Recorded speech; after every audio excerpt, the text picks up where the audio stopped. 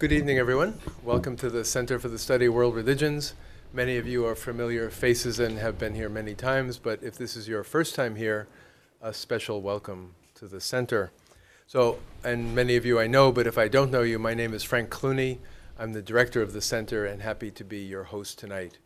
And again, anyone who's coming in, there are still chairs on this side of the room, so don't be shy about coming over here. So we're very happy tonight to have the second in our series of the Hindu View of Life annual lecture. And this is a new venture, and it's an exciting new possibility for the center and for thinking through issues from a Hindu perspective here at Harvard University.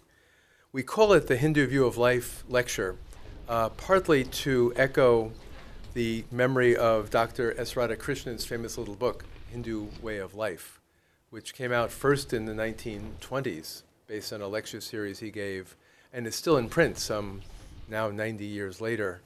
And what was interesting about it in the beginning was simply that it was a constructive understanding of the world from an authentic, deeply considered Hindu perspective, containing lectures within it on religious experience, the conflict of religions, and 2 lectures on Hindu Dharma.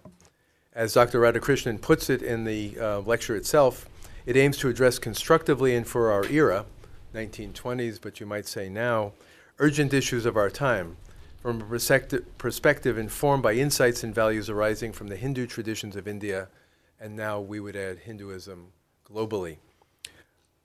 Another reason for echoing Dr. Radhakrishnan's famous book, Hindu View of Life, in our lecture series, is that we were happy, long before my time, to have Dr. Radhakrishnan as the first day speaker when the center opened in 1960. So he had already spent years at Oxford in the very distinguished Spalding professorship there, and had contacts here, it seems, at Harvard, and came over and was the speaker for the first day. We have very few photographs from that day, but we do have an audio recording of his lecture from that first day and a printed copy and so on. And in the back, above the refreshments, is a Shiva Nataraj, which if you look closely has the name S. Radhakrishnan on the bottom. And I think, I have no evidence, but that it was given by him as a gift on that first day. So we're in that tradition that goes back to the beginning of the center and long before it. Today I would say that the underlying this lecture is a confidence that these great traditions, including today the Hindu traditions of India, still have much to offer the wider human community today. Resources from ancient times, medieval times, modern times, that are made evident in expert presentations, exchanges among scholars alert to the needs of today. Here at the center, we don't believe that old ideas are outmoded ideas, but rather that they live new lives in generation after generation. As is fitting to the center, which gratefully received this gift, the lecture includes attention to the Hindu view of pluralism, the religious traditions of the world, and any topic really that the speaker chooses to take up on the occasion. I'm very happy here to have with us today Mr. Akhilesh Gupta, who has made this lectureship possible with his generous gift to the center. He came here several years back in the Advanced Leadership Initiative to Harvard and never left, and he's still here. He took a course of mine on the Bhagavad Gita and added so much to the course, and then has been coming and going ever since. So we're very grateful to Akhilesh for being here. Mr. Gupta holds a B.Tech degree in chemical engineering with distinction from IIT in Delhi and an MBA degree from Stanford University. He was the senior managing editor and chairman of Blackstone India. When we were discussing the gift and we wrote some things down, Mr. Gupta notes that the values of the Hindu view of life is not simply because of the ancient origins of this wisdom, but because of the universal message it contains for all times and for all people. The lessons of Hinduism's core tenets are as relevant for the modern world as they were in ancient times, appealing to, quote, to a wide cross-section of people from the very scientifically oriented to those with a devotional bent of mind. Mr. Gupta adds, in the spirit, it is my privilege to support the efforts of the center in promoting interfaith dialogue and the opportunities for traditions to be learning from one another. So we thank you very much and glad you could be here with us tonight. The first lecture in this series, some of you were at, I think, was back in April. Vasudha Narayan, professor at the University of Florida, gave the first lecture then, And we think of 2016 as the first year, so we have two first lectures in our series.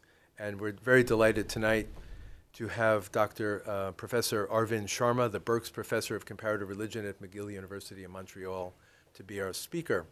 Before I say anything more about him formally, we're also delighted to have him as an alumnus of the center, one of our many distinguished visitors who lived at the center, I think in the early 70s, you said. And we're delighted to have, particularly in this bicentennial year of the Harvard Divinity School, to have people who lived here and studied here over the generations to come back and be with us again. 2 weeks from today, we have Guy Stromsa, professor at Hebrew University in Jerusalem, who lived here, I think, at the same time in the early 70s. He'll be giving the annual List Lecture in Jewish Studies. So we like to keep the connections between then and now with return of our most distinguished residents. So let me just say a few things about Professor Sharma. If I said everything about him, I would take all the time and we'd have to quit with my remarks. But just to say a few words, Professor Sharma was born in India in Varanasi, did his early education at the Modern School in New Delhi. He attained his bachelor's degree in Allahabad University, and interestingly, and I only learned this recently, then joined the Indian Administrative Service, the IAS, in 1962 and served in the state of Gujarat for 6 years until 1968. He was posted as a district development officer in Ahmedabad, where he also served early on as the managing director of the Gujarat Industrial Development Corporation. So who says scholars don't have their feet in the real world? But then he came to America. He resumed his academic career in 1968 when he came to Syracuse University in upstate New York.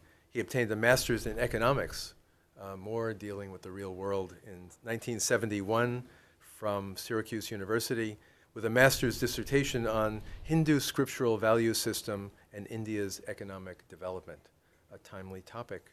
His thesis signaled a shift in his academic interest toward religion, and so he came here to Harvard Divinity School, getting his MTS degree in 1974. I'm happy to see a number of MTS students in the audience here today. And then stayed on to join the Department of Sanskrit and Indian Studies here at Harvard, getting his PhD in 1978. His doctoral work focused on Abhinavagupta's commentary on the Bhagavad Gita. He eventually translated it fully and then published it a few years later. After that, and I won't go through all the details, he taught in Australia for almost 10 years, in Queensland University in Brisbane, and then came to Canada in 1987, so 20 years, 30 years now, at McGill University, where, as I said, he is the Burks Professor of Comparative Religion. And in that context, he's done many things, most strikingly, a series of global congresses on the world religions after 9/11, aiming to seek out harmony and to find peace among the religions. And I think the last of the conferences was just a few weeks ago. And there's a beautiful statement of harmony among the religions that I'm sure he can tell you about if you have any questions we could talk about later. And then finally, not to take any more of your precious time in being here, just to say he is an author. I was counting in his CV maybe 40 monographs, 40 books, not counting the 20 or so that he has edited. And then the articles were too innumerable to count, so I gave up trying to count those.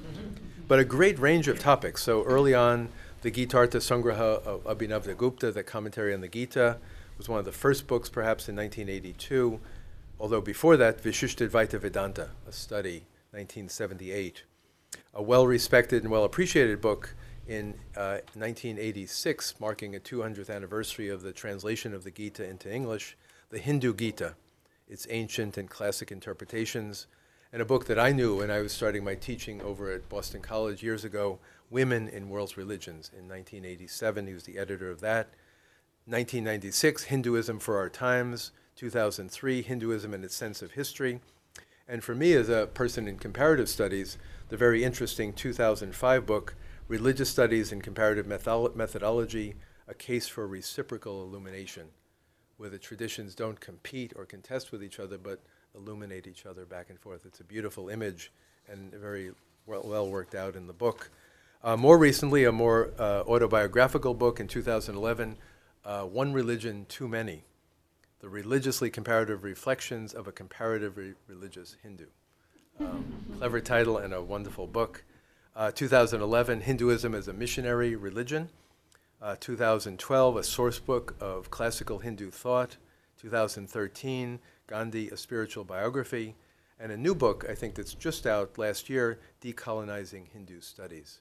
So a wonderfully productive scholar. You can ask him questions about how he manages to do all of this when he speaks. But he had asked me months ago when I invited him, was it okay to take up a somewhat controversial topic? And I said, sure, why not? That's why we're here. Dharma and the Academy, question mark. A Hindu academic's view of the recent tensions between the academic and faith communities. So let us welcome Professor Sharma.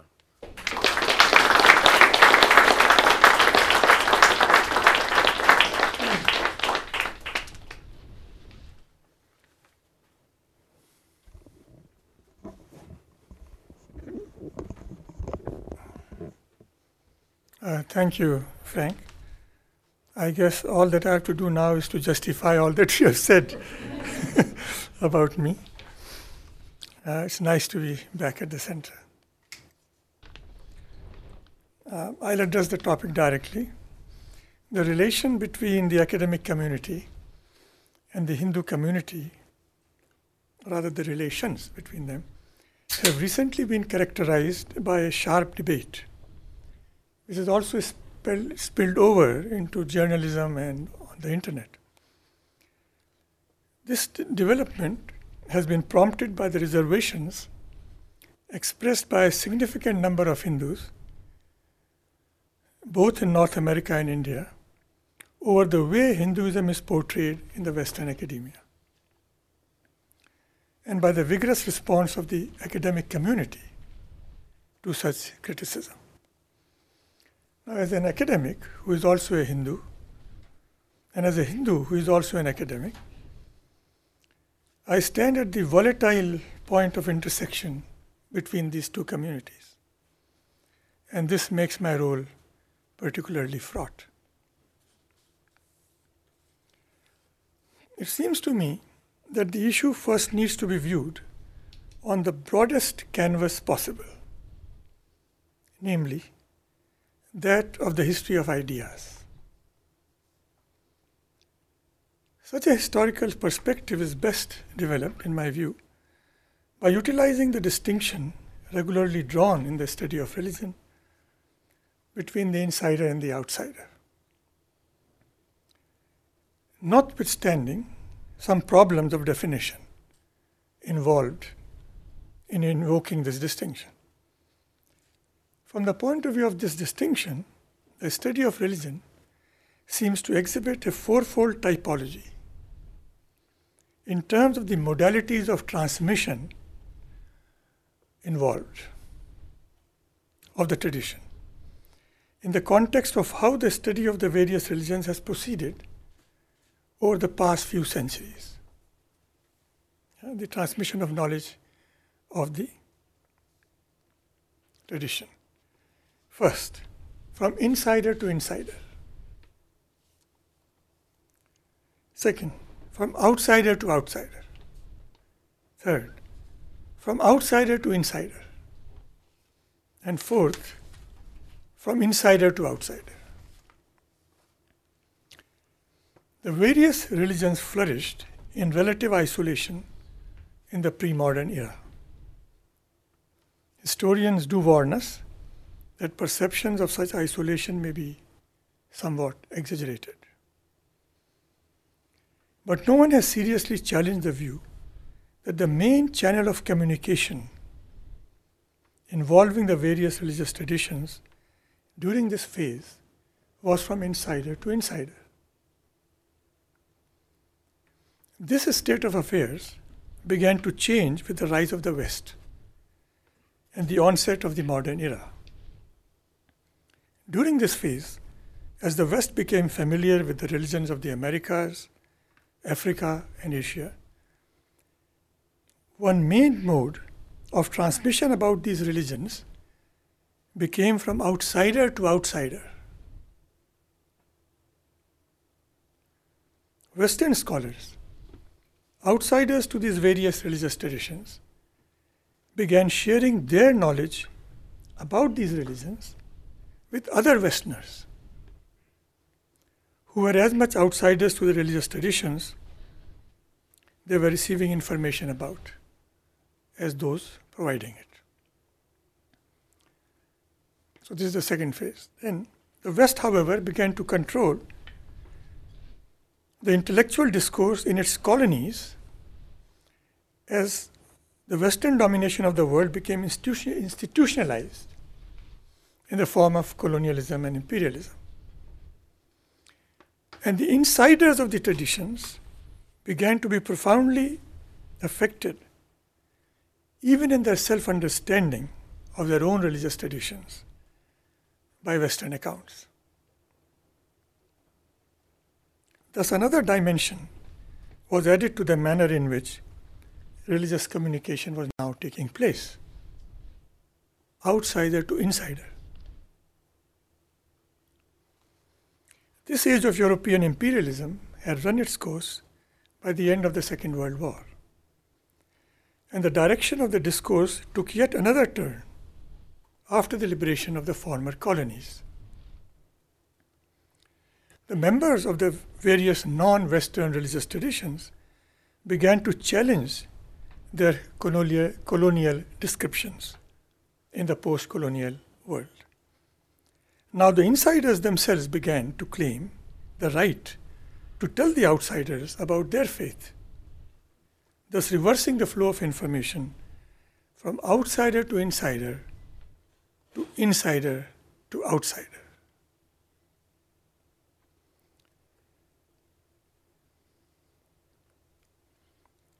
The present tensions arguably reflect the state of discourse about Hinduism at this cusp of insider to outsider.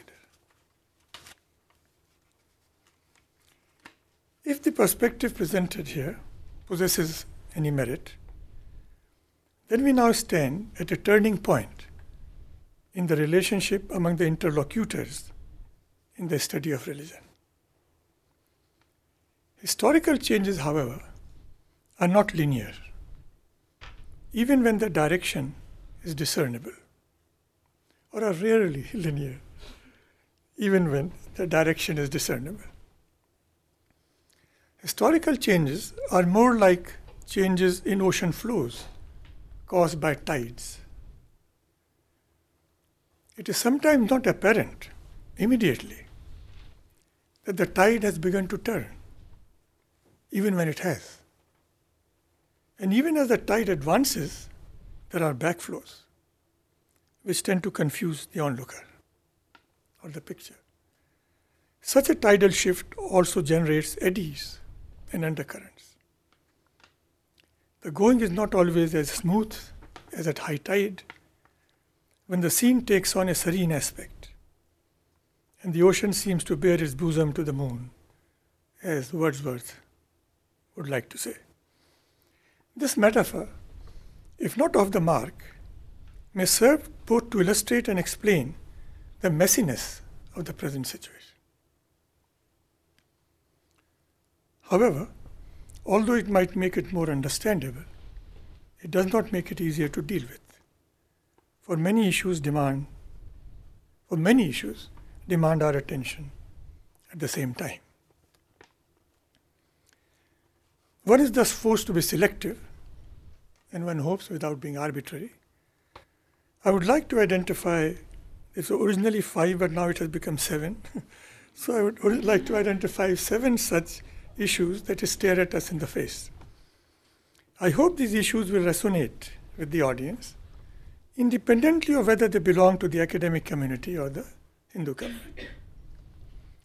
I shall employ a rubric to encapsulate the key point on each of the 5, now 7 issues I wish to foreground, in the hope that the expressions being employed to describe them will become increasingly clear as we proceed.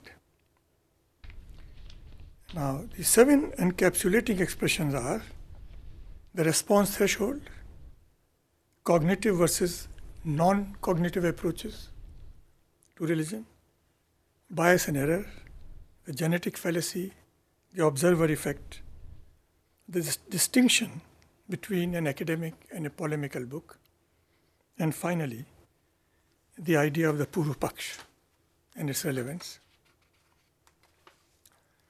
The response threshold. Take up the first one. So now we are going to have a brief description of each of these. The response threshold. We owe this expression to Professor Eric J. Sharp. In fact, when he mentioned it to me first at Sydney, I asked him whether I could steal it. It seems so apropos. He writes, a response threshold is crossed when it becomes possible for the believer to advance his or her own interpretation against that of the scholar. In classical comparative religion, this was hardly a problem, since most of the scholar's time was spent investigating the religions of the past, and often of the very remote past. Interpretations might be challenged, but only by other specialists,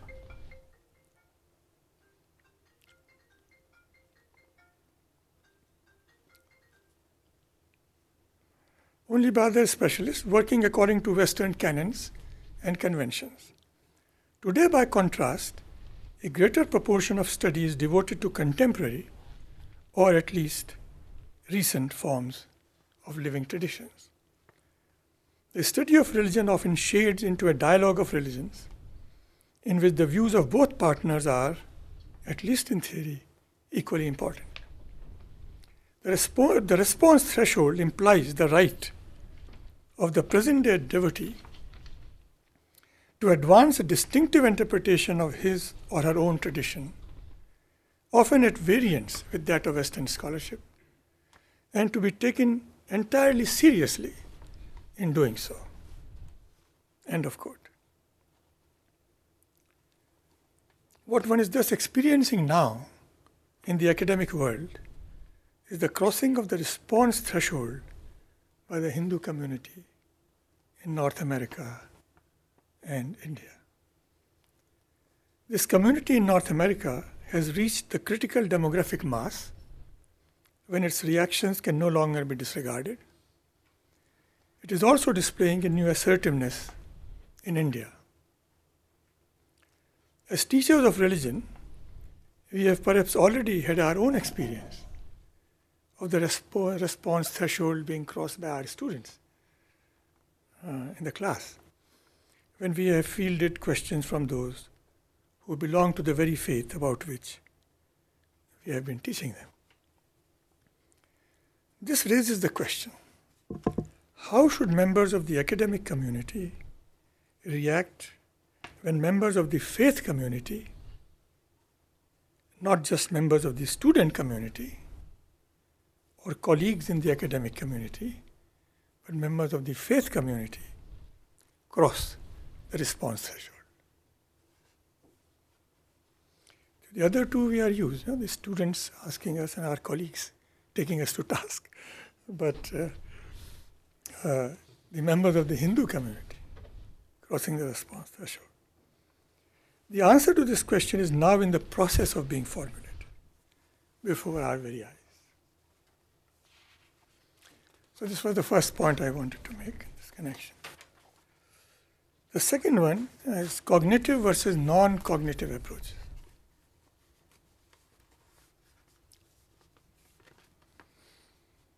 It is clear from the documentation about this debate, which is available to many of us, that the protest is not always about facts, which may be adjudicated on the basis of evidence, but often about interpretations,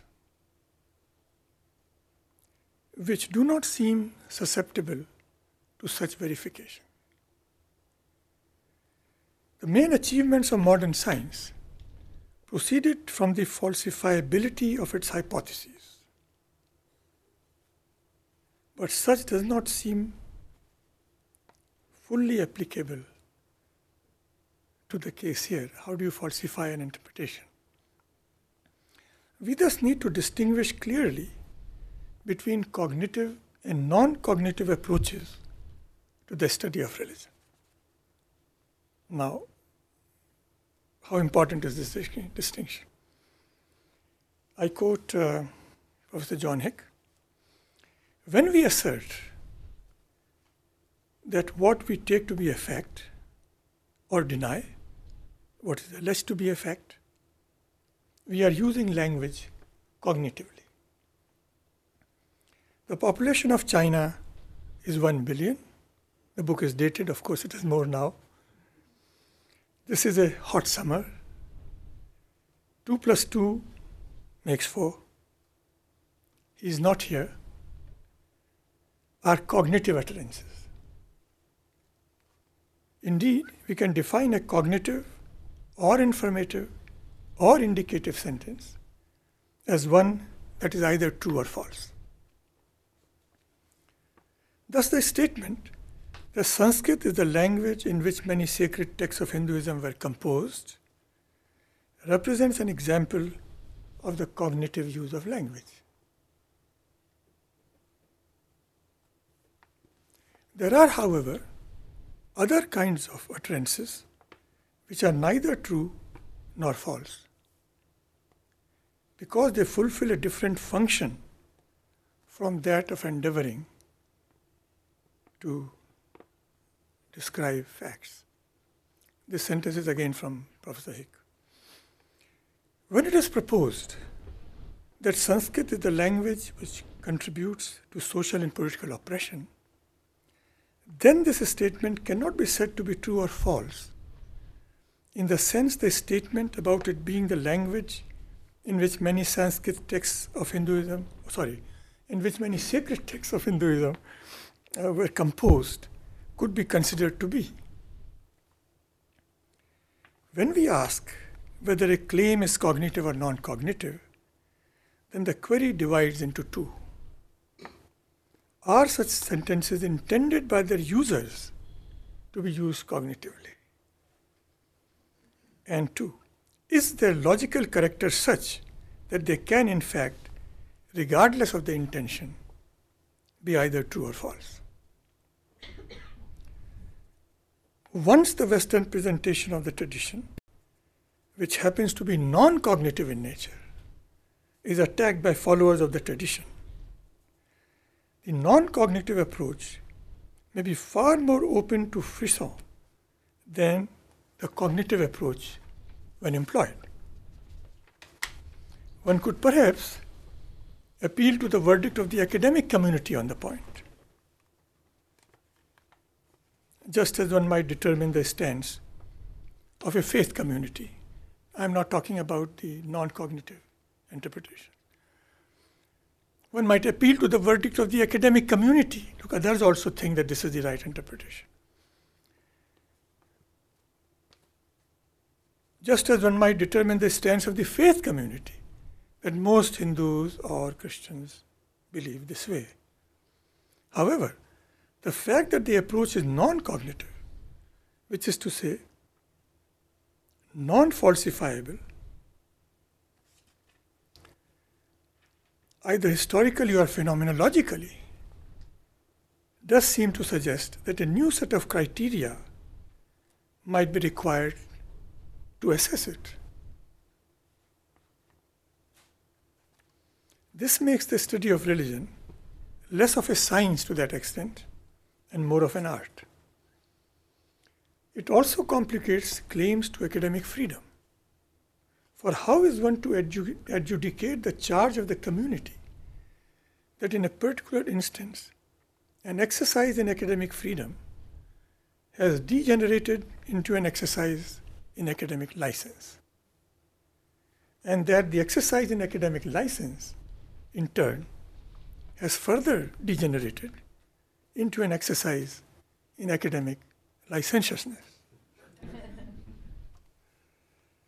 The current controversy thus enables us to identify a new challenge: how to adjudicate differences of opinion, sometimes sharp, between the academic and the faith communities with criteria ideally acceptable to both when the non-cognitive use of language is involved.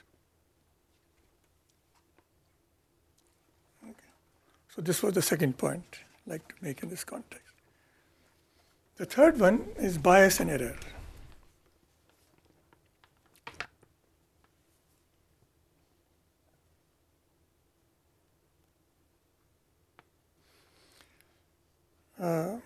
It has been claimed in the debate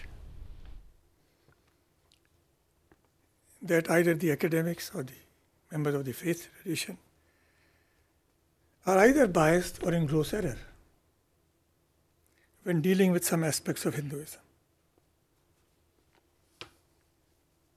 In fact, basically, Western scholars wonder whether Hindus can ever invoke talk about their tradition without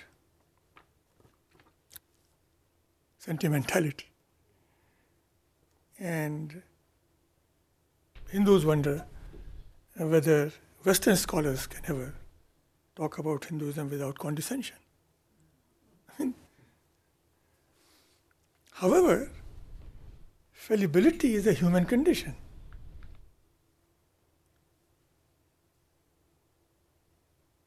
No one is either infallible or capable of achieving Archimedean objectivity.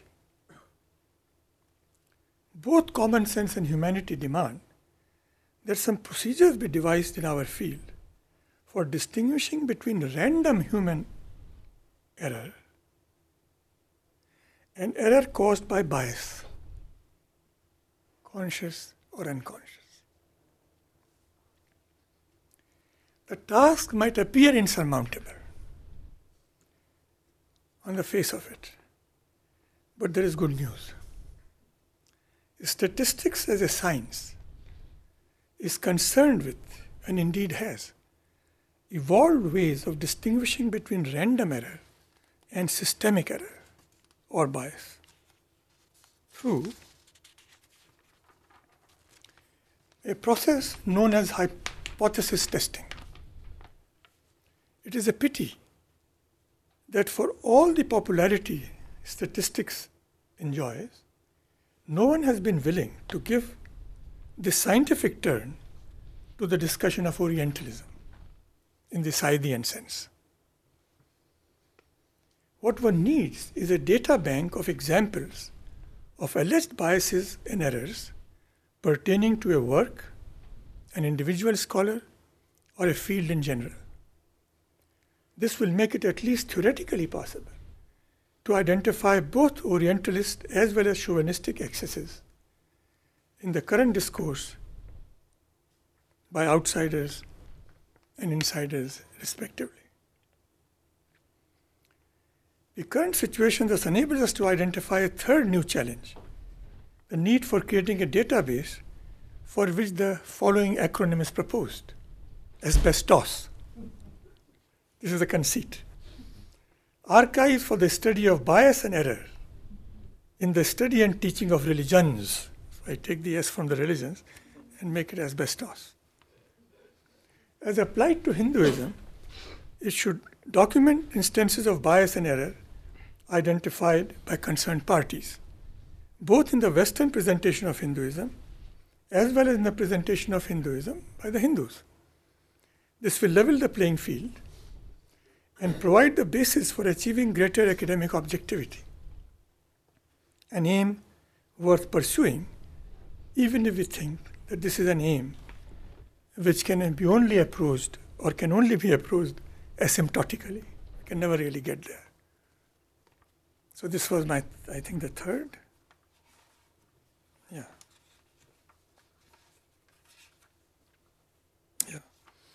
Come to the fourth point, the genetic fallacy. Members of both the Hindu and the academic community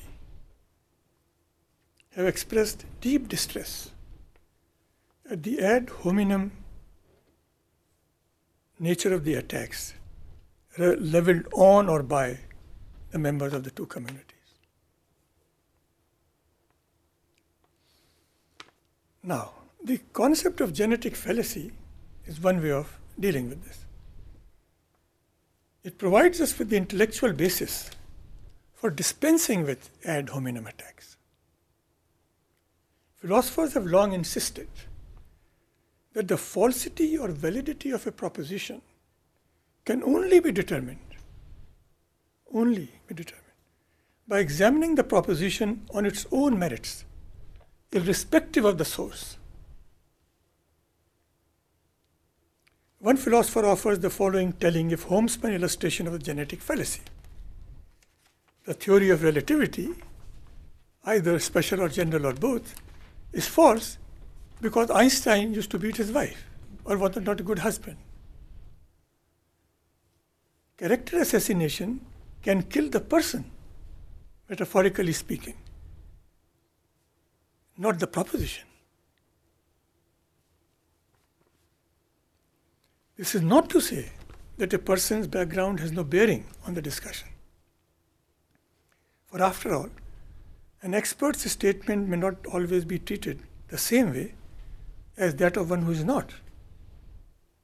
But such background only affects the credibility of the proposition, not its truth. It's a very important point.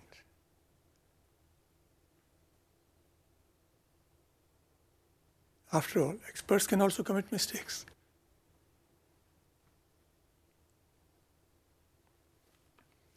Thus, both communities might wish to steer clear of this genetic fallacy in serious discussion.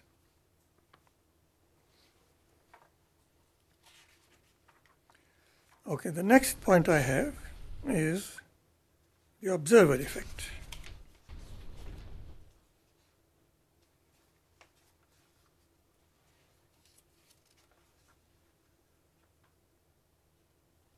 Okay. An observer effect is said to have occurred when the very act of observation alters the phenomenon being observed, as happens in some branches of physics. I am told, now that I have an authority from my physicist friends, that an electron, in order to be observed, must first interact with a photon, which will invariably change its path.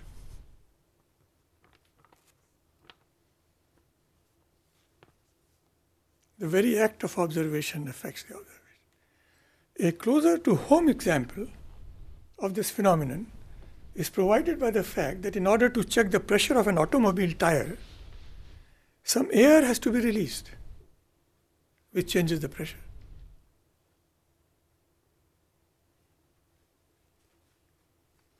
If we apply this principle to the study of religion, then it leads to the suggestion that students of religion may affect a religion in the very process of studying it.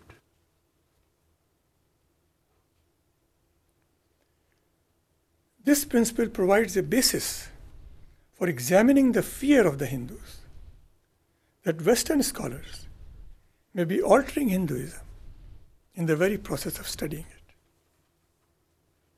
and that the change thus brought about is not for the better. For instance, the pious follower of Veer Shaivism, or indeed even of other forms of Shaivism, might begin to feel that some Western scholars, by proposing repeatedly that the Shiv Linga is phallic in nature, may be importing this fallacy into Hinduism.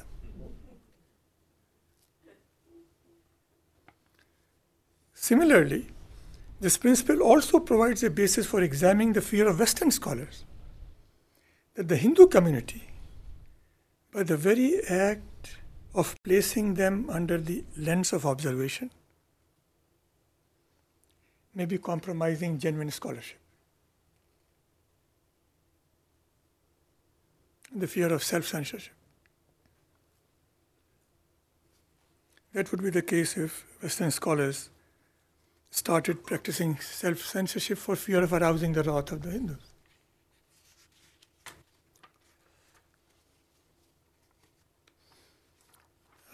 The last 2 points I have is the sixth one is the importance of the distinction between an academic book and a polemical book.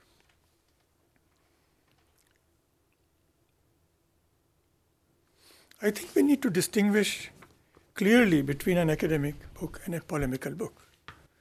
An academic book aims at investigating an issue in a detached and even-handed manner and ideally presents as much evidence as possible and as many perspectives as possible which can be brought to bear on an issue before offering a conclusion of its own. The aim of a polemical book is different. It is to provoke a discussion of the issue rather than analyze the issue in this way.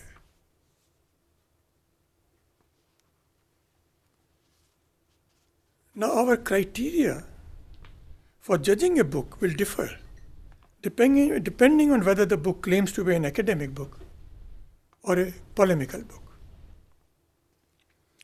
An academic book will have to be judged on the basis of what could be called praman and siddhant.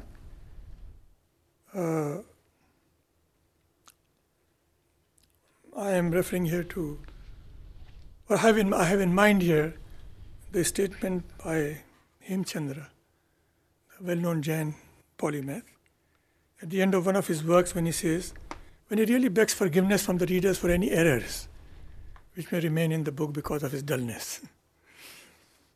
And the phrase he uses is, pramana siddhanta viruddha matra yat kinchiduktam matimandya doshat masarya mutsarya tadara chitta prasadamadaya vishodhayantu. Now, praman, the criterion of praman or evidence addresses the issue of whether the relevant evidence has been presented or not. All of it should be present. Praman. The criterion of siddhant addresses the question of whether sound conclusions have been drawn on the basis of that evidence. That is, all opinions have been taken into account. The aim of a polemical book is to provoke discussion. It does not aim to engage in the controversy in a sober manner. It wants to start the discussion. It would be wise here to distinguish between 2 points. Whether a book claims to be an academic book, and 2, whether it deals with academic matters but sets out to be polemical rather than academic. So in the case of an academic book, we would like to apply the criterion of Hemchandra. But in the case of a book which deals with academic matters but sets out to be polemical in nature, we'll have to probably relax that criteria. Such a book still must achieve a certain level of competence to merit our engagement. But this bar will be lower in the context of a polemical book as compared to an academic book.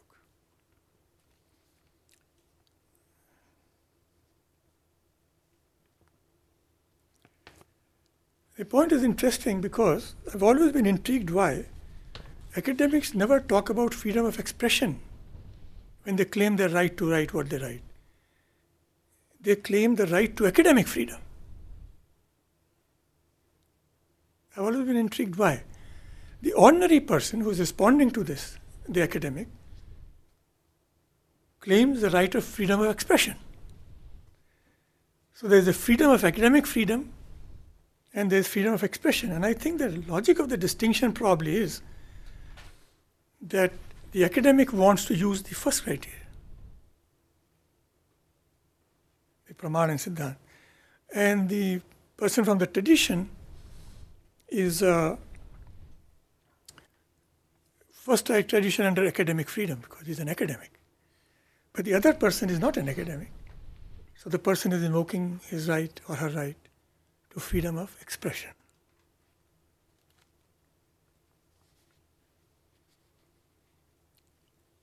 Now then I come to the final point. the Purva Paksha tradition. There are people here who know much more about it than I do, so I will defer to their judgment. But the word is usually used in Indian intellectual discourse to describe the initial position which needs to be refuted before the main thesis can be established. One begins with the objections that could be raised against the intellectual effort being undertaken, and then proceeds to examine and hopefully answer these objections in order to create the intellectual room for the scholar to present his or her own thesis. The seriousness and thoroughness with which the opponent's point of view is presented in Hinduism, and I'm sure in other works as well, in the Indic milieu, is quite striking. Actually, sometimes when I would read though, I would wonder how the guy is going to get out of this. I mean, he has built such an ironclad case for his enemy, his opponent. So, now I think what is happening here is that when Western scholarship about India started, it was using the tradition or the traditional accounts as the Purva Paksha for itself. That is the initial position to be before they started. And now what has happened is that the people who are challenging it are using that tradition itself as the Purva Paksha for their positioning. So this gives a totally new dimension to this, how the Purva Paksha operates. So I'll just conclude now and look forward to your questions. All I'll say by conclusion is that in my own view, both the insider and the outsider see the truth. But if we accept Shankara's definition of true knowledge as that knowledge, no part of which has ever to be discarded, no part of which ever needs to be discarded, then true knowledge arises, I may suggest, or may I suggest, at the point of intersection between the two. Thank you.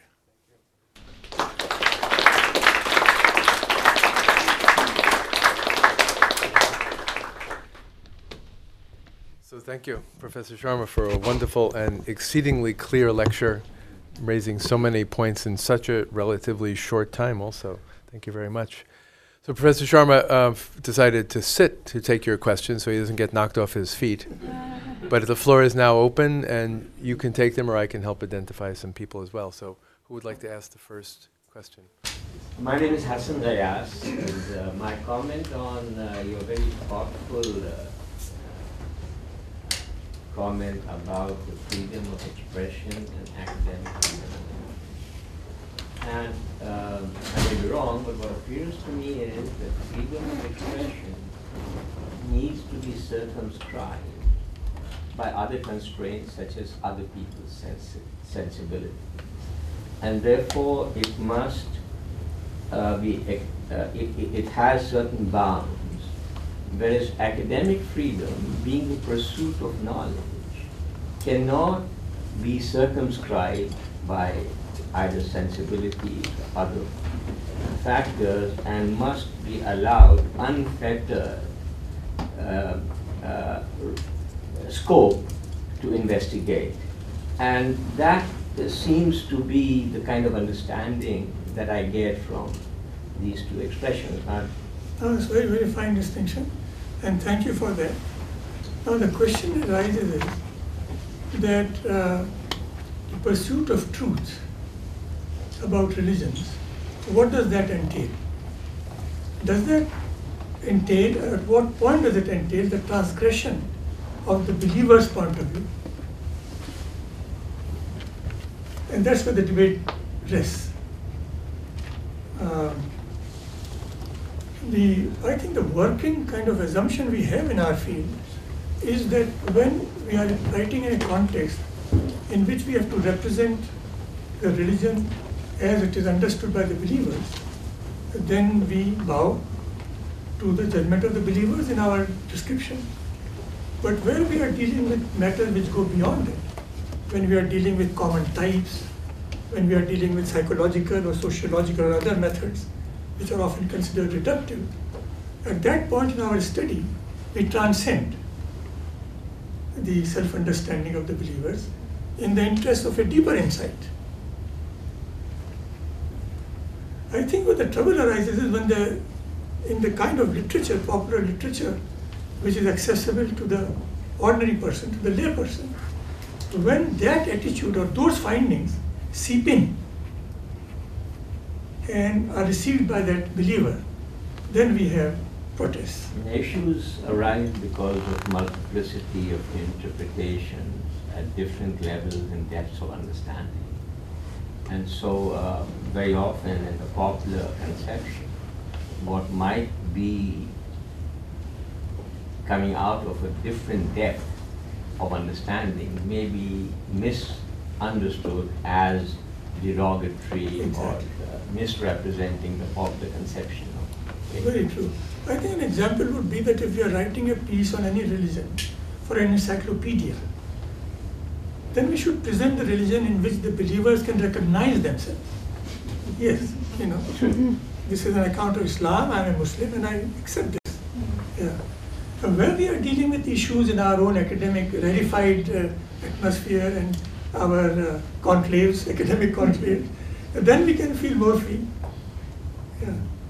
in crossing the boundary. Yeah. As you know, Wilfred Cantwell Smith made that point probably in this room many times. What you write should at least be recognizable to the people of the tradition you're writing about. You probably heard him talking about it here. Yeah, but he made a very interesting footnote to that. He said that everything that you say should be acceptable to the insider, but everything the insider says does not have to be accepted by you. So it's not the academic version of the customer is always right. Absolutely. Yes. If labels matter, what can you say that academics believe that they have a right to academic expression, whereas we have a freedom of expression? One's a right and the other is freedom. And what if you inverted that? How would that change the debate? No, but they also claim the right to academic freedom. When they say that, our academic freedom is being challenged, I think what they really mean is that our right to academic freedom is being challenged. But probably your question is deeper, yeah. So one's a right and the other is a freedom. Oh, yeah, okay. Now the question is then whose freedom? I mean, whose freedom? Or can there be a distinction drawn between a right and a freedom, and is one more powerful than the other?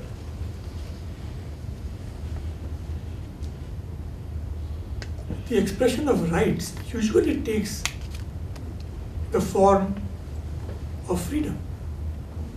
Right? We have freedom of religion, we have freedom of expression, we have freedom from arbitrary arrest. So rights and freedoms often go together. But I have a feeling that the distinction could be very significant. I cannot put my finger on it at the moment. Yeah. Yes. Please. Here and then there, next. Yes. So speaking to the distinction between cognitive and non-cognitive utterances, from what I understand, cognitive utterances are those which can be considered to be either true or false, whereas non-cognitive utterances are more interpretive. Is that correct? Yeah, there's initial position, yeah. So you mentioned that it would be helpful to have some sort of criteria by which to adjudicate non-cognitive utterances, but absent a means to declare them true or false, how might we go about adjudicating them? So we may have to change, not use the binary of true and false, but valid or invalid, or acceptable or unacceptable. Give you an example of the phallic symbol as Shiva. Now, you can have a survey of Hindus and find how many of them consider Shivlinga a phallic symbol. Right?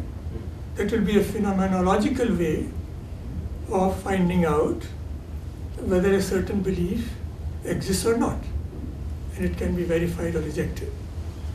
Now, of course, the problem arises that you might have historical texts or during a historical period when it was considered fact, which has now lapsed, about which the tradition has an amnesia. So So there when the situation starts getting complicated. Right. So And then you can explain the amnesia itself in terms of psychology. For instance, it has been suggested that when Hindus lost political power, that is when the phallic significance of the Shivlinga started receding because of the emasculation under foreign rule. I mean, how the psychologists. Kalpana is next. Professor Sharma, thank you so much for this. I'm both a journalist and a student of religion. I'm having just a hard time understanding, and I, want further explanation or just clarification. How do you classify who's an insider and who's an outsider, and who gets to decide that? Yeah.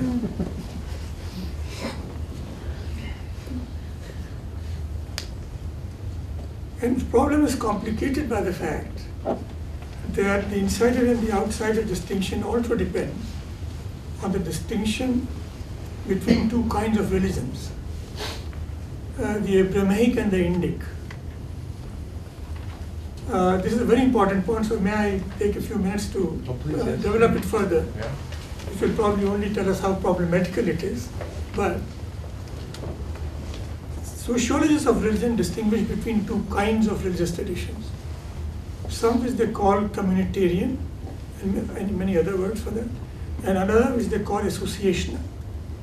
A communitarian tradition is one in which the religion comes first, and the community comes first. I got it wrong. In which the community comes first, and the religion is an expression of the togetherness of the group. Now, the best examples of this are the primal religions. And Hinduism is also belongs to this category, or ethnic religion, where the tradition, the community comes first, and the religion is an expression of the togetherness.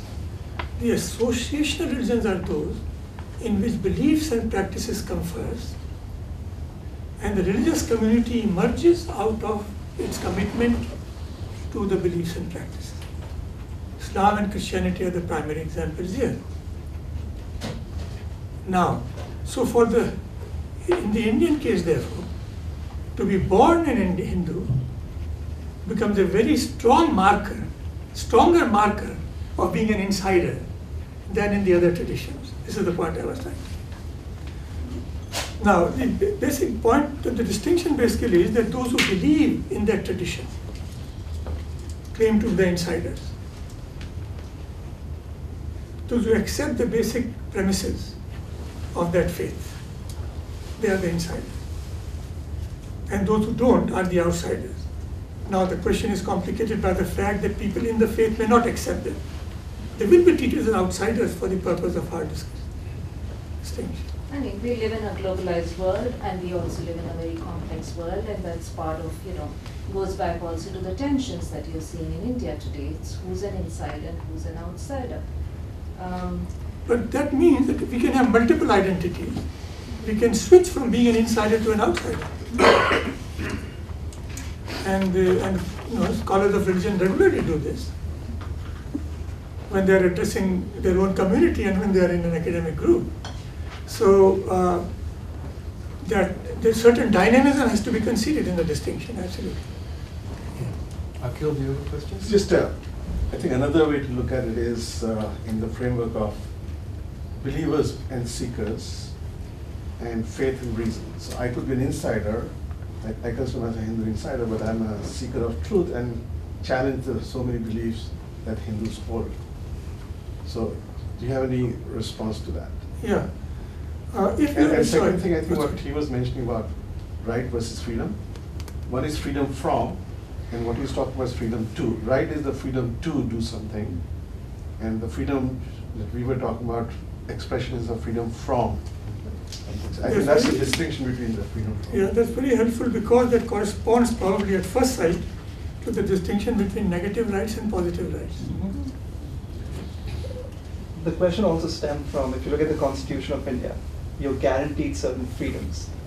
But as a part of the democratic, the principles, you have certain rights, but you're not guaranteed those rights by law.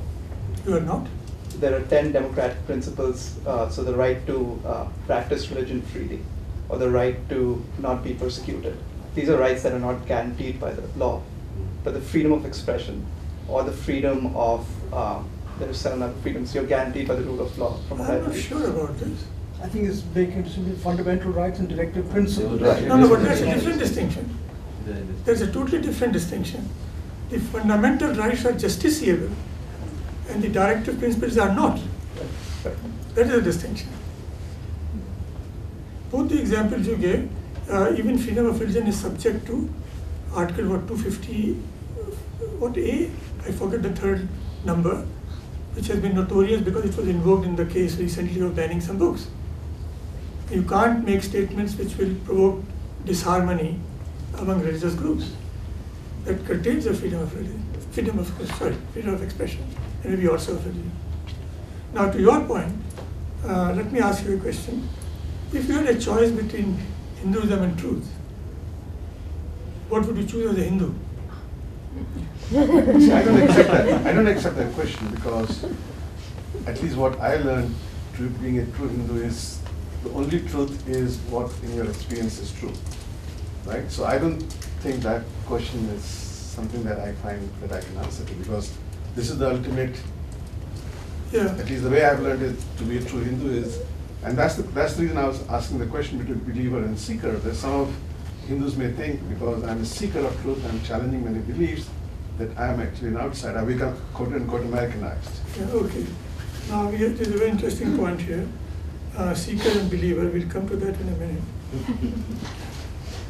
But on your question, or the question I tried to put to you, and I was not trying to put you in a spot, but the point there is that as a Hindu, one is obliged to choose truth.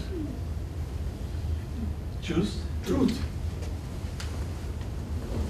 If the Hindu is offered a choice between truth and Hinduism, by the obligation of being a Hindu, he has to choose truth. So in your case, that conflict is not there. Yeah. The conflict comes when we have to distinguish between seeking truth and seeking certainty. Now, often people in a religion are not seeking truth all the time, but seeking certainty. And that is where the seekership becomes threatening. See, to that extent, we have this neti principle, right? Which means everything is kind of only partially true, and you can never find the true, right? Only in suprasensible matters, only in matters of dharma and moksha, I can find whether chair is there or not.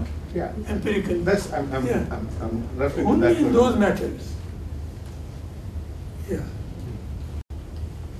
We have 2 hands here, Frederic and then Jesse. Frederic? Yes, it seems to me that the overall context of these often very acrimonious debates is the fundamental context of the gaze being overwhelmingly from the West onto the non-West, which is, of course, the historical result of colonialism, imperialism, and that continued globalization. And the reverse gaze is much, much smaller. So that is a fundamental epistemological political context that colors the whole thing. And I, for one, feel that very strongly that given that truth, I think it's hard to contest that. Certain things that have been written and said and done by Western colleagues of mine are totally crossing the line. Because Beg your pardon, totally? crossing the line, they are not Crossing the line, acceptable. yeah. Because that embeddedness of the whole scholarly endeavor in a much larger historical political context gets erased, right? Gets forgotten or or not seen very clearly. And that should be made much clearer always. That is fundamentally the context in which these scholarly endeavors or non-scholarly endeavors function. That is a point I did not address at all, but it's kind of the elephant in the room. I was trying to keep the whole discussion at an academic level. But it is an academic question. Yes, but the politics of the academic. Politics of knowledge. The power imbalance is a very important role playing it. But that again is a very interesting consequence, because if we are right in our perception that the power balance is between the East, West and the rest is shifting and probably gradually in favor of the rest, then the excesses on both sides might get toned down as it levels out. Yeah? Or it might, in the short run, become more bitter. In more the big short. As when a group, as in our political situation in the US right now, people who feel they're losing power become more angry and more furious because they're losing something. There may be a period of worse conditions. The immediate reaction may be more acrimonious than usual or normal. Yeah. The long term might be Better. better, Yeah. less fascinosus. Thanks very much, Professor. Speak loudly, please. Sure. I just had a question about this relation, or what you think the academic community should do, or should do. You mentioned the problem between the Hindu and academic community maybe comes when the academic discussions or structures, psychological, sociological, their internal discussion filters to the believers, and they find some things they don't like. So this is where you find the problem comes.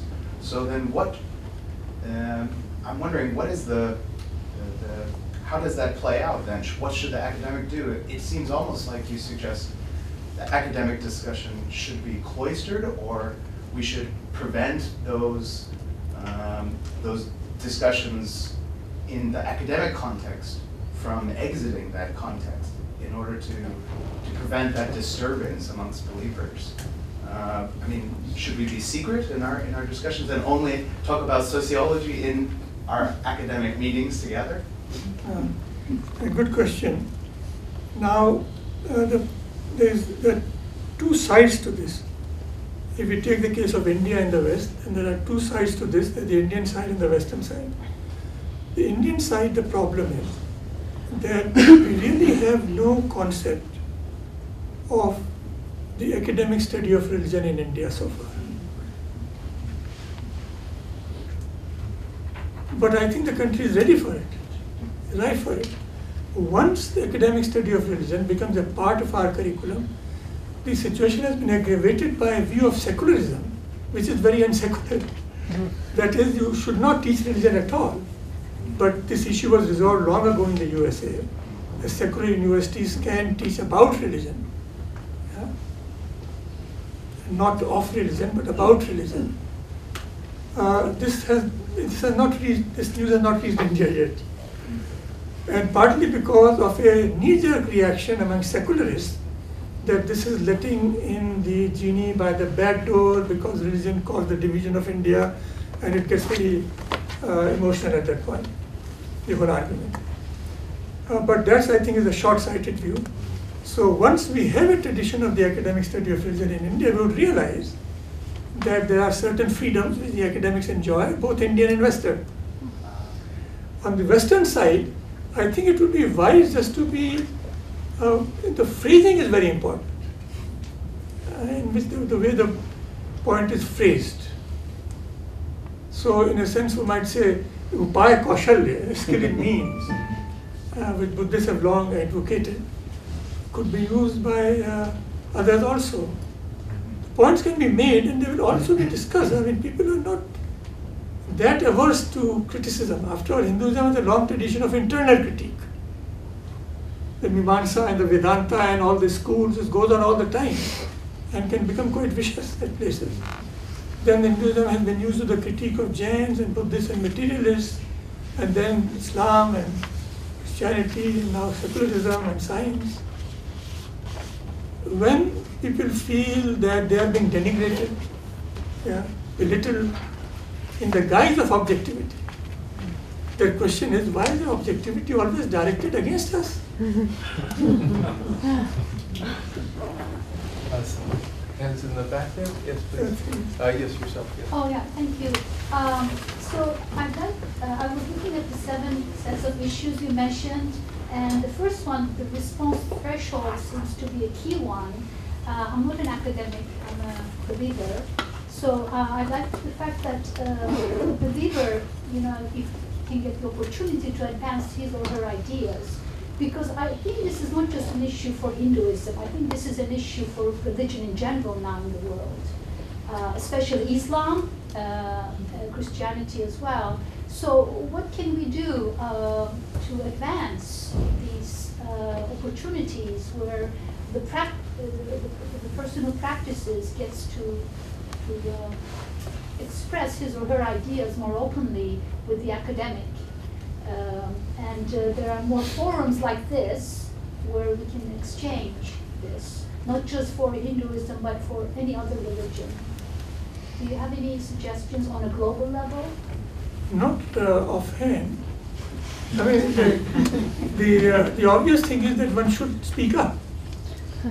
There's a very interesting statement by Elie Wiesel that it may not be always in our power to prevent injustice, but it is always in our power to protest it. So I'm not trying to retreat into loftiness by quoting Elie Wiesel. What I'm saying is basically people should advance their view. Right. Yeah. Because, like I said, this is not just an issue. I think this is for religion in general, especially religions like Islam and also Christianity. We're facing this. So. I mean, one possible way to deal with this would be that just as the academics have their own organizations, the believers should have their own organizations which address these traditions at an intellectual level. And then these two bodies can engage in conversation. Because if we have the academics just doing their own thing, they're very much out of touch. They have to realize this. Yeah. They have to realize this. I don't think they are naturally perverse. If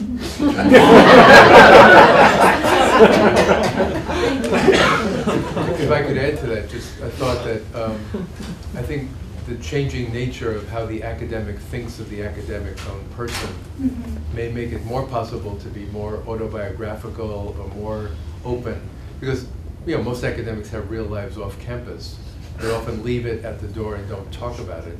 And often people are intensely involved in what they study but don't think it's proper to bring it in.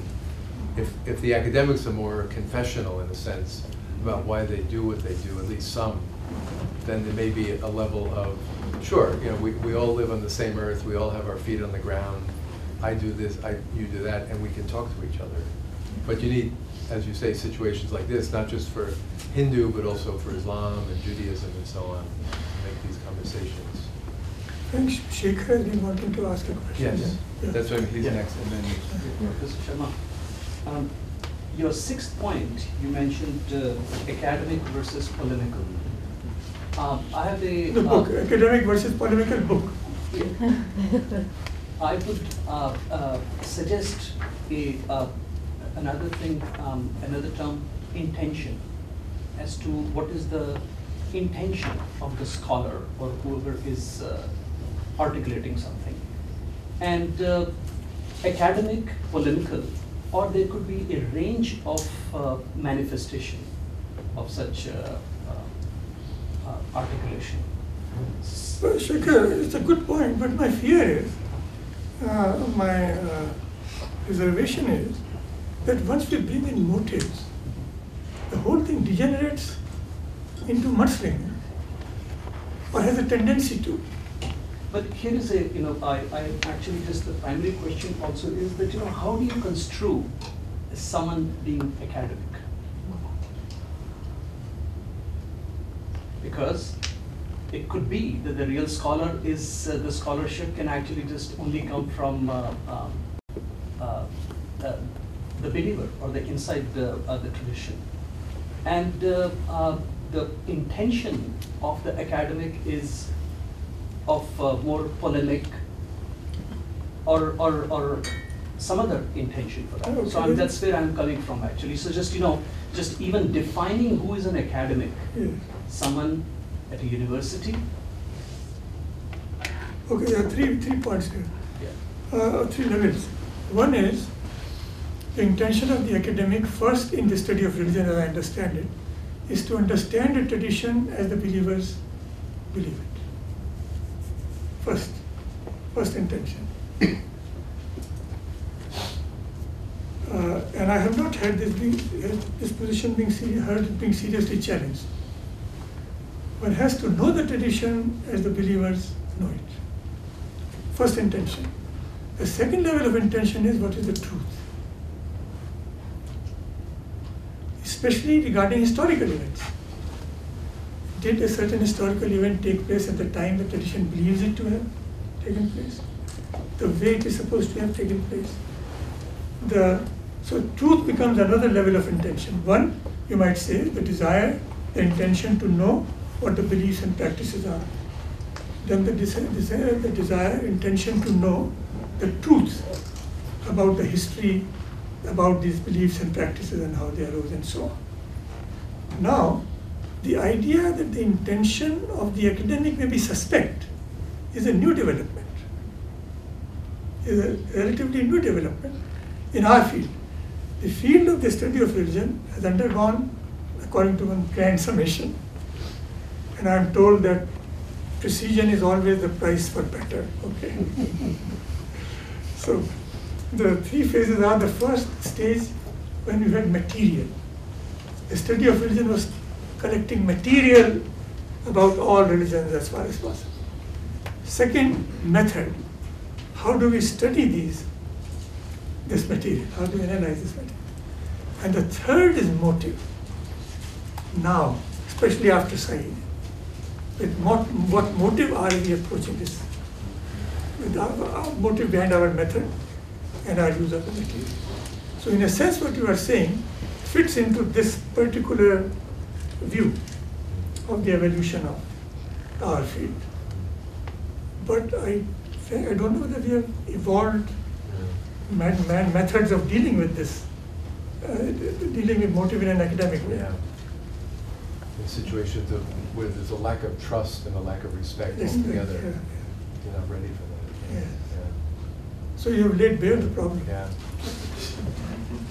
You've been waiting, and then So my question related to the use of religion in the political space.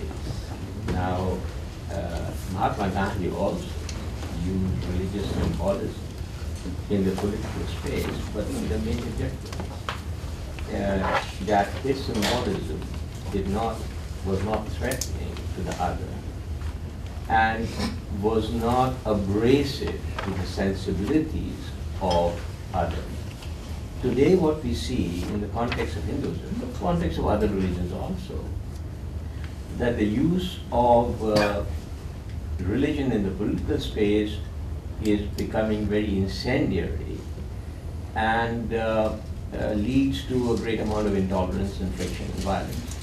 And when we get that scenario, then when you say that we are ready for academic scholarship about religion, let's say India, where I come from, the space for freedom of thought is being shrunk so much that if you say anything that violates or goes against the perception of some people who happen to hold or in the power, then they just want to completely eliminate that space of freedom of thinking in religious terms. And so what is your perspective in this regard? My perspective is that if we do not have correct information, okay, let me backtrack a bit. The current climate of opinion in India is that you should not teach religion at all in the curriculum. Leave it to the confessional groups to teach it. Because study of religion will be divisive. This is the current opinion. I think this is very short-sighted, because when we think of a religion, we take the name of any religion, certain ideas come to our mind. If these ideas are not based on information, they'll be based on prejudice.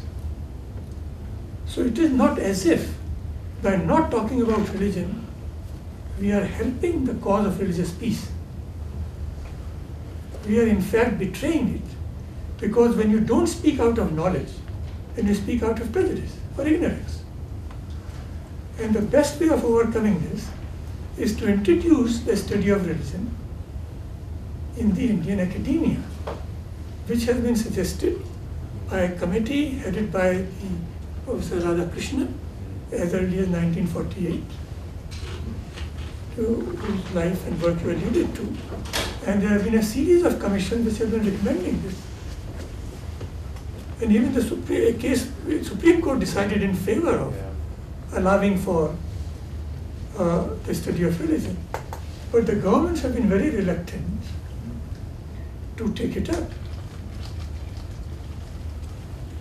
Now the interesting thing is, and here I am going to become a bit autobiographical, and I hope autobiographical without being self-indulgent. The two main people in the BJP I have spoken to on this point, Advani, Mr. Advani and Mr. Modi, I found them totally open to this idea. In fact, one of them asked me to produce a document so that they could set things in motion for such a center being created around the university. So it is this so-called Hindu nationalist extremist party which is open to this idea, and the secularist, so-called secularist party won't entertain it at all, which is a bit baffling. I mean, for me. This is a question about something, but what you just said is very interesting too. I just wanted to ask a clarification about what you feel is the project of religious studies. When you said just now, I think in answering someone else's question, that you are to sort of accurately describe and understand what the believers believe. Now, you also said earlier, Cantwell Smith, you should not say that which the believer will not accept, right? Well, now, what happens when you have a kind of psychoanalysis and religion context where you are actually analyzing, let's say, the lingam as phallis, or Ganesha's trunk as phallis, and so on. You are, let's say you have the best intentions, you want to actually get it right, and you are putting across this view that you actually think this is what is going on.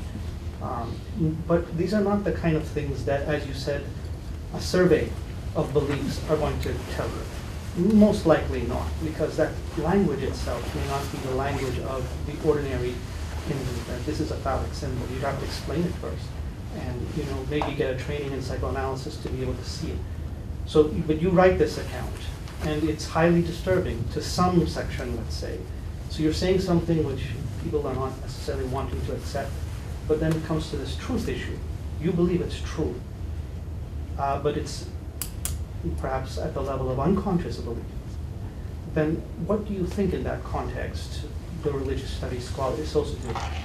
Should one defend and hold to that view? It doesn't matter if it's in the West or if it's, let's say, in an Indian university religious studies department, but where psychoanalysis and religion is studied. So should one, so what is the right position then for the religious studies scholar who is saying things that he or she thinks is true, but are not easily verifiable at the level of belief? Yes, so I have to answer this at two levels. The first is that what really upsets people when they are dealing with such descriptions, believers dealing with such descriptions, is not often so much, at least in the milieu of the Indic religious traditions, with which I am more familiar, and maybe under the illusion that I have a better sense of. is the exclusive predication. If you say that a symbol is capable of multiple interpretations, this is what I think is the most cogent.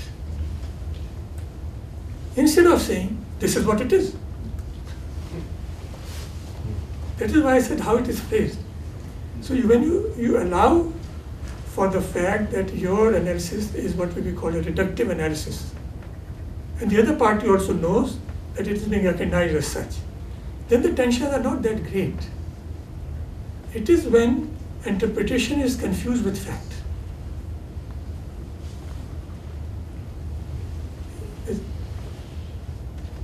You're right, the Hindus worship Shivling as a phallus. There will be maximum opposition. Hindus worship Shivalinga, which some have suggested is phallic in nature, much less opposition. If you suggest that in the 2nd century Gudi Mallam representation is so anatomically obvious that it has to be accepted as phallic, then you might say that maybe it was phallic at one time in nature, but over history. Because Hinduism has a tendency of taking any belief and practice and refining it. So you can argue that it has been made into a rounded and conical, it has been given a conical shape to indicate the formlessness of Shiva. So you have come all the way from it being phallic to the other end. If these arguments are made in such a context, then I don't think they will be considered violative of one's feelings that very grievously. The committed share might still feel offended, but not to the extent of, becoming violent or protest, vehemently. Question for So that was the first part. The second is, because we are dealing with, the second level is that because we are dealing with things which offend the insider, or which can be potentially offensive to the insider, but potentially useful in the study of religion, in psychology, sociology of religion, this is one of those points which will have to be constantly negotiated. So this idea that there are some issues which have to be constantly negotiated, I think needs to be accepted more wholeheartedly. This whole issue of conversion and non-conversion. Because both the aspects, both the sides can claim to have truth on their side. In this case, the academic might say, I'm looking for truth. I'm a psychoanalyst. This is the truth. And the believer will say, I'm a believer. I have worshipped Shiva all my life. This is the truth. You can never reverse all these. You'll have to negotiate between these. Same thing about conversion. Suppose I, sitting here, suddenly have an insight which answers all the cosmic issues. You think I can keep it to myself? And not tell Frank, I've got it. At the same time, Frank is within his rights to say, well, I don't think so. Or, I'm not interested in hearing this. Both your right, to accept have our own beliefs and practices as inviolable, or as natural right, I would say, as my right that I have solved humanity's problems, I have to share it. And here the point about power imbalance is made by Friedrich, because very relevant. Because the line of negotiation is affected deeply by the power balance or imbalance. I'm wondering if you could elaborate a little on the distinction between an academic book and a polemical book. And I can imagine a work having both of those things going on at the same time. And what kind of line would you draw to determine where it lies on the gradation? I think I tried to address that in passing, I am afraid, when I said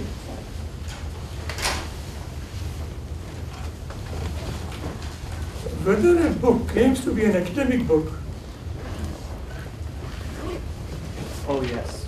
and whether it deals with academic matters, but sets out to be polemical rather than academic. A book which claims to be academic all the way,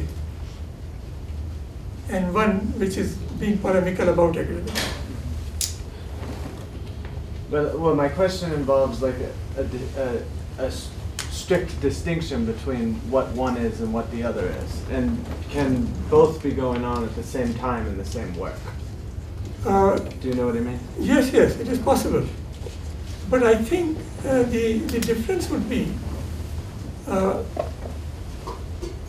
we may not be able to implement the distinction in the field.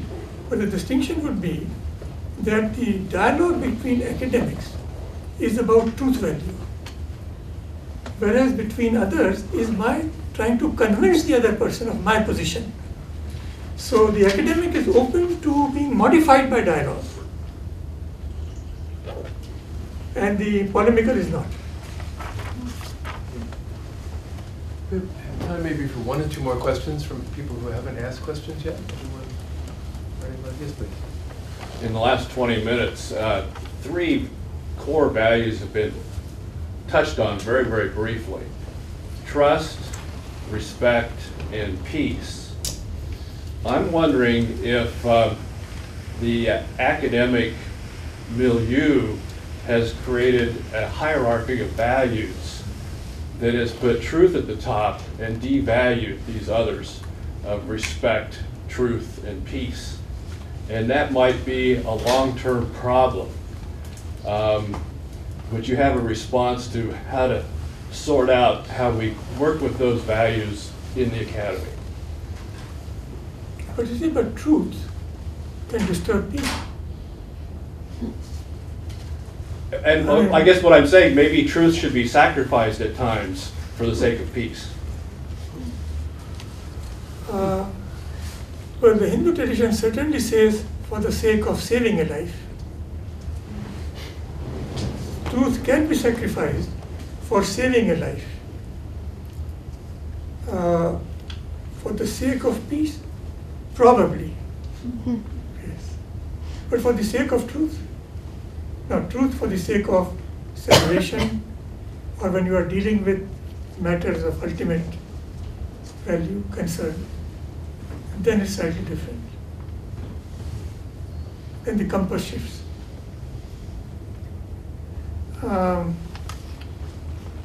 For instance, in Hinduism, in Manu, you are clearly allowed to tell a lie to save the life of a Shudra, a Vaishya, a Kshatriya, or a Brahman. Clearly.